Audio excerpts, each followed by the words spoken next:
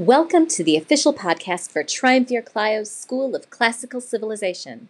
I'm Beth, aka Triumvir Clio. Hello again, welcome back. I hope that you're well.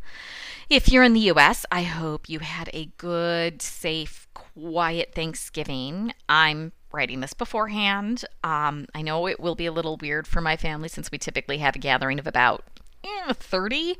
And this year it will just be a little family of 4 with lots of Zoom and FaceTime instead of seeing everyone in person. I miss hugs. But I hope you had a good, happy time because I do not have anything to cheer you up today. Yes, it's another Euripides day.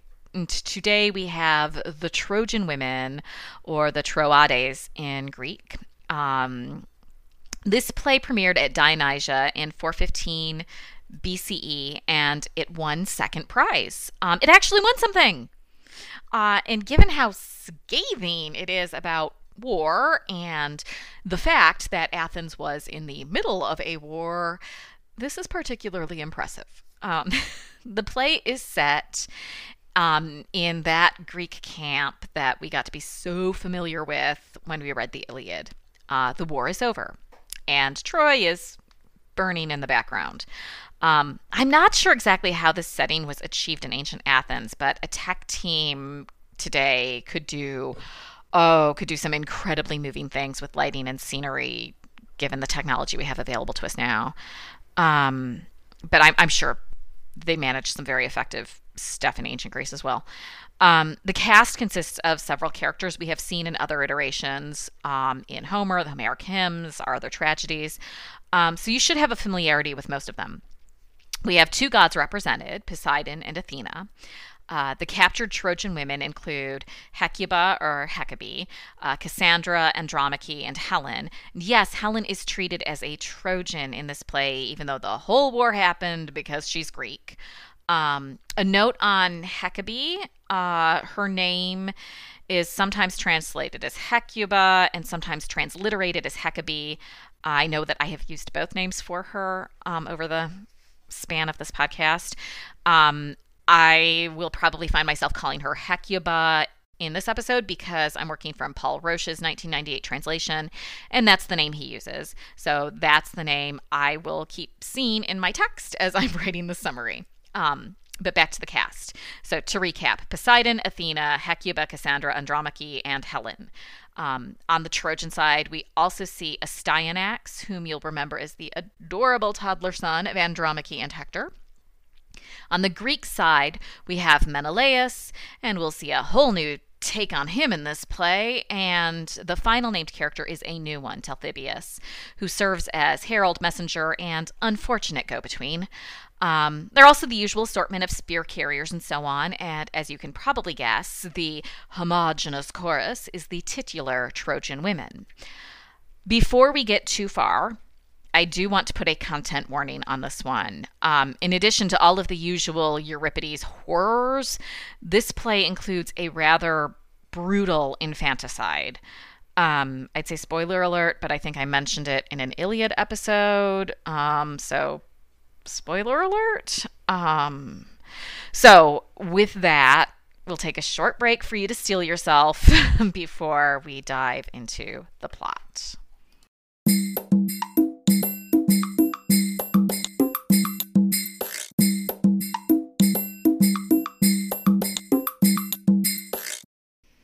All right. Are you ready? The play opens on the scene of Troy burning in the background. Hecuba lies on the ground near some of the tents. Poseidon enters. He talks about how much he loves Troy and how sad he is to see its fall. He speaks of the Trojan horse and those who have died and those who have been captured, including one daughter of Tyndareus, Helen. And then he points out Hecuba and tells the audience that hers is the saddest of the stories. All of her sons are dead. Her daughter, Polyxena, was murdered at Achilles' tomb. In secret. The only one of her children left is Cassandra, and thanks to Apollo, Cassandra is a little crazy these days. but she's still a priestess dedicated to him, and Agamemnon plans to violate her status. He starts to say goodbye to his beloved Troy, but then Athena enters. She is remarkably polite to Poseidon, given that they have a rather rocky relationship throughout mythology. She asks if they can talk. I mean, he is her uncle, and he's a pretty big deal. Poseidon rolls his eyes at the flattery, but he agrees. Athena tells him that even though she sided with the Greeks throughout the war, she's pissed at how they have behaved since it ended.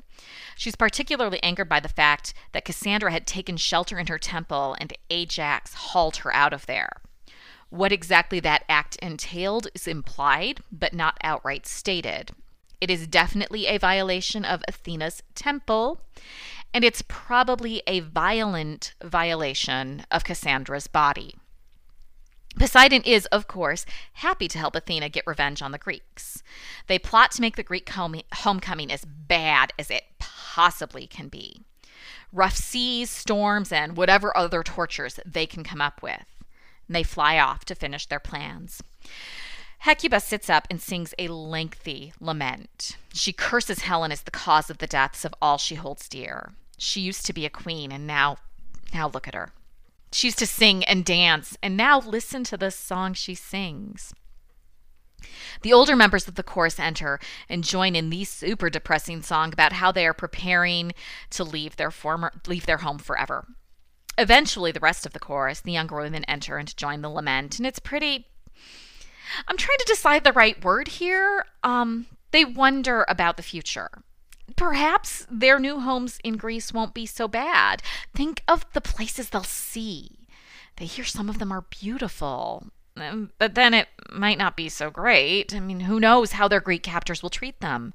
Will they be mere servants, or will they be forced to be concubines? They have to stop imagining the best and worst possible outcomes because they see a Greek officer coming. Talthybius enters. He hates his job. Somehow he has drawn the short straw and has to be the messenger between the Greek commanders and the Trojan captives. And he does not enjoy any of what he has to say. And this will continue throughout the play, and his discomfort will grow with every one of his entrances. Talthybius tells the women that they have all been allotted to the Greeks. Each one has been personally assigned. Hecuba scoffs at this news. Like, it's a good thing. Oh, personally assigned. That's nice. She asks about Cassandra. And Talthybius mumbles that she's going to be Agamemnon's new secret concubine. Hecuba is appalled, but she catches her breath and asks about her other daughter, Polyxena. Talthybius says not to worry about her because all of her cares in life are over.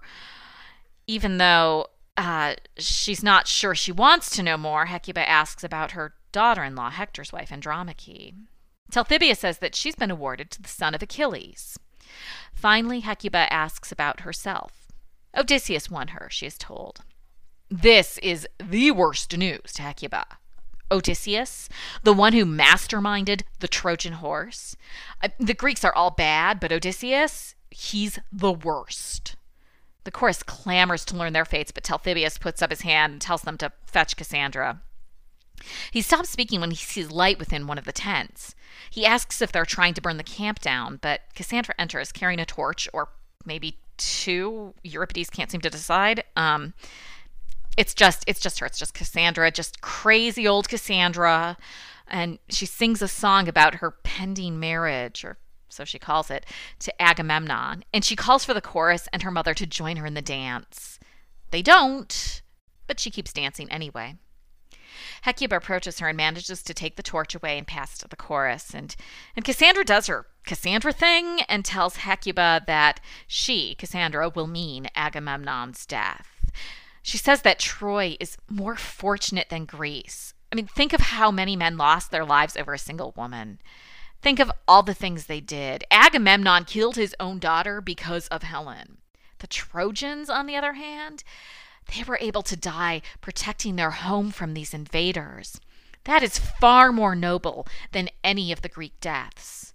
If Paris hadn't brought Helen to Troy, then none of that glory would have been possible. See, the war wasn't all bad.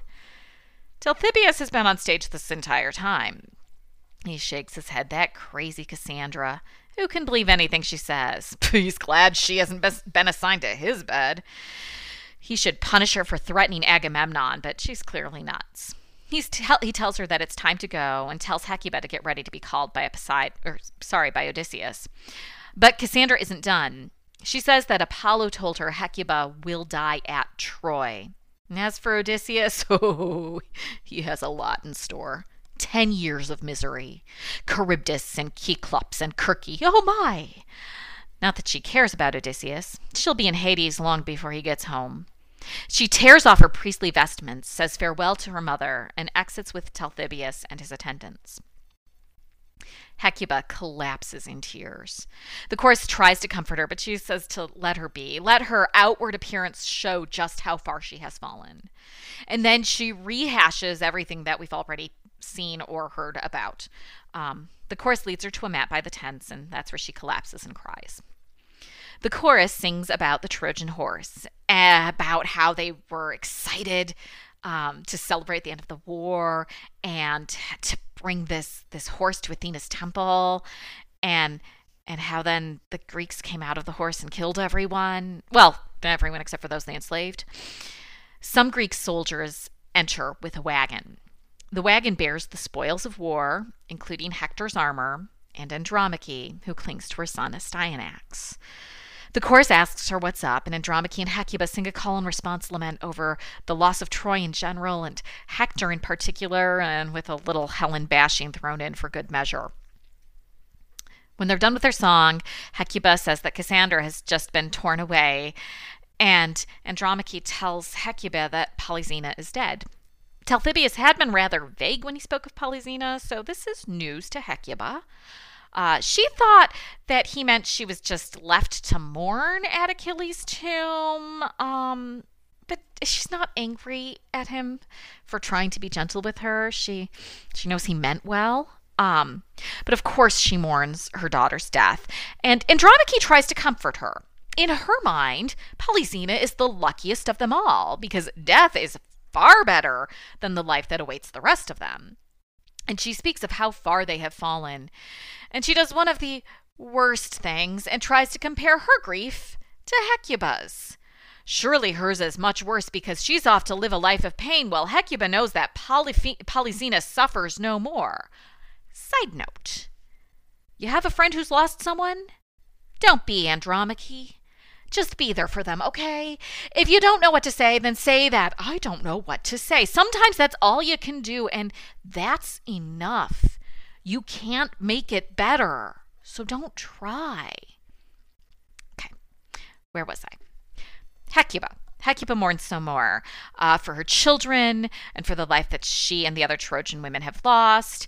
And she tells Andromache not to cry because tears won't bring Hector back. And okay, again, these women are seriously failing how to talk to a grieving person 101. Just, okay, take this as your guide. Don't do what they keep doing, okay? Sorry, not really. Back to the play. Talthybius returns. He's even less excited to be there than he was before. This time he's come with the news that the Greeks have decided that Astyanax is a threat, so he's been condemned to death. Remember that content warning I gave you? Yeah, that's where we are. Are you ready? Or you can skip ahead about 30 seconds and hopefully we'll be past this part. Astyanax is to be thrown from the walls of Troy to his death in a very difficult scene. Andromache says goodbye to her son, lashing out at the Greeks who are afraid of a toddler who never hurt anyone. After a lengthy speech, she pushes the boy away, but he runs back and clings to her so that he must be torn, screaming from her arms to be taken away to his death. Andromache is put back on the wagon and pulled off stage, followed by Talthybius. Hecuba collapses. She cries out for her grandson and her son. The chorus sings about how there was another time Troy was attacked by Heracles because Laomedon refused to pay him for slaying a sea monster. The chorus then sings about how Ganymede was taken away by Zeus and Tithonus was taken away by the dawn. The gods used to love Troy, but clearly they don't anymore. Menelaus enters. He is in high spirits. He's ready to be reunited with Helen, but he explains that he didn't come to Troy for her. He came to get revenge on Paris. That woman whose name he can't even bring himself to say, even though he just said it, that woman isn't really his wife anymore. He's decided to let the Greeks execute her for all the trouble that she's caused. Hecuba warns him about this. She says that killing Helen is probably a good plan, but that woman is trouble. She bewitches men with her beauty. He shouldn't let her near him, and she's probably right. Helen is dragged on stage. She begs for a fair trial, and with Hecuba's insistence, Menelaus concedes. Hecuba gives a whole new version of the story. First, she says that it's all Hecuba's fault because she's Paris's mother, and that it's really Paris's fault, or Priam's, because Priam had been told in a dream that Paris was going to be the downfall of Troy. And sure, after Paris died, she could have left Troy, but she really couldn't, because whenever she tried to, she would get caught and be forced back. So don't hate her because she's beautiful. She can't help it. It's everyone's fault except for her own. But whatever the case, there is no justice in killing her. Hecuba takes up the side of the prosecution. First, she says that Helen should have known better than to blame the gods for her own actions. Hera and Athena probably had nothing to do with it, despite the whole story of the goddess beauty contest that started the whole thing. And if Helen really wanted to escape, she could have always tried suicide, couldn't she? There was plenty of rope around for her to hang herself. She doesn't even feel sorry for anything she did. Menelaus is right to kill her. But Helen's spell is already working. Menelaus decides that maybe he should take her back to Greece instead, and then he'll kill her once they get home, to set an example. And Helen and Menelaus exit. And Helen's, a little smug at that exit, isn't she? The chorus sings another lament and throws in a few good curses on their Greek captors while they're at it. Talthybius enters. He is followed by soldiers who are carrying Hector's shield. Astyanax's body lies on the shield, and if you thought Talthybius wanted to be anywhere else in his previous two scenes, well, you ain't seen nothing yet. He tells Hecuba that the Greek ships are starting to leave, and Andromache asked him to bring Hecuba Astyanax's body so the boy could be buried at Troy along with his father's shield, so that he'd be near his father, right? Hecuba has a lengthy monologue, as she does as asked. And it's what you would expect. It's about her grief and poor little Astyanax, who didn't deserve what happened to him. And she goes into detail on just how he looks. I'll let you read the speech for yourself. She remembers how he used to jump on her bed and tell her how he'd leave a lock of his hair at her grave. But instead, she's the one who will leave a lock of hair on his grave. With the help of the chorus, she prepares the body, occasionally pausing to curse Helen or Odysseus or any of the Greeks. Talthybius returns. The Greeks have been ordered to finish burning down the city. It's time for them to go. The chorus watches the city burn and slowly exits, led by Talthybius and the Greek soldiers. And that is where the play ends.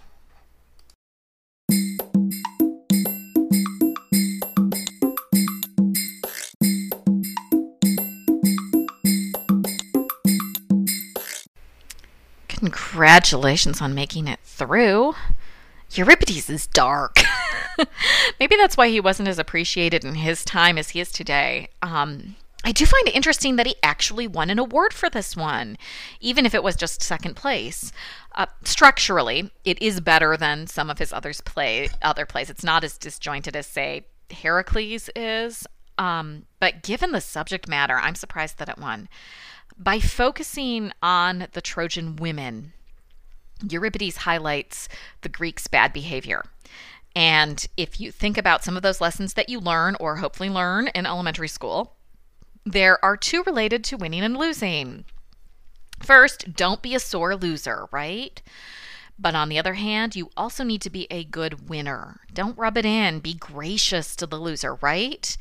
And the Greeks are anything but good winners in this play. And in the character of Talthybius, we can see that there is some awareness that the behavior of the Greeks is excessive. He does not want to be there.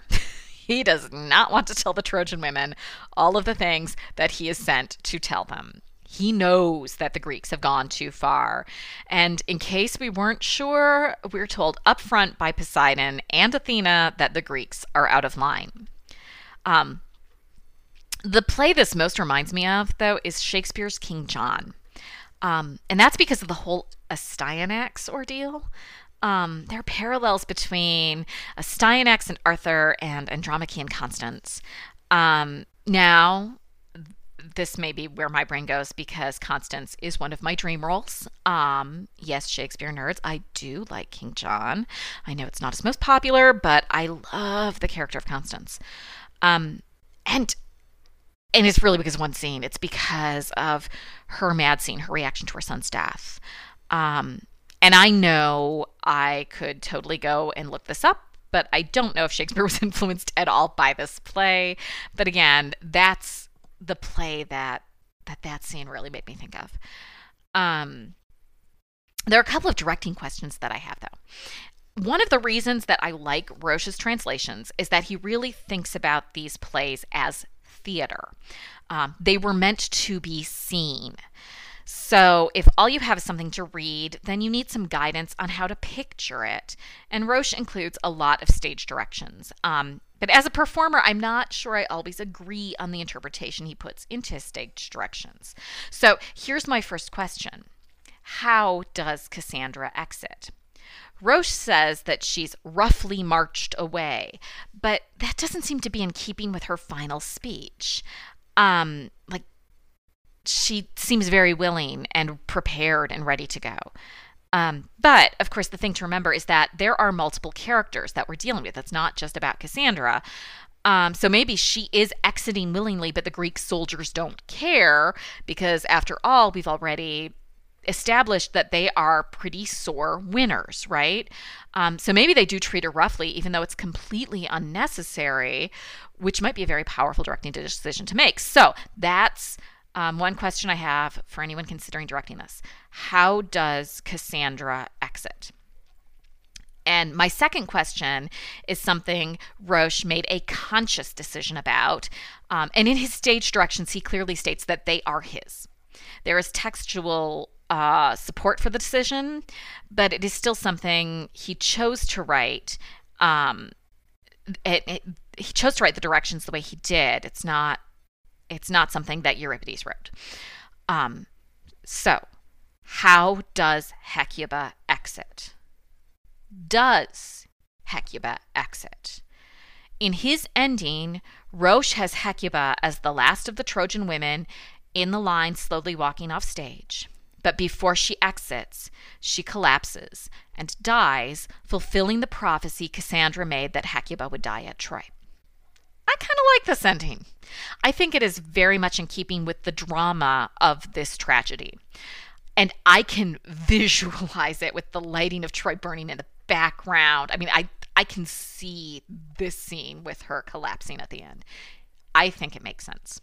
But again, this is Roche's interpretation and how he thinks it should end. So that's my other directing question. Does Hecuba die at the end of this play? So, what do you think? We didn't even get into Menelaus and Helen as portrayed in this play, or Odysseus. We never see him, but he still plays a huge role.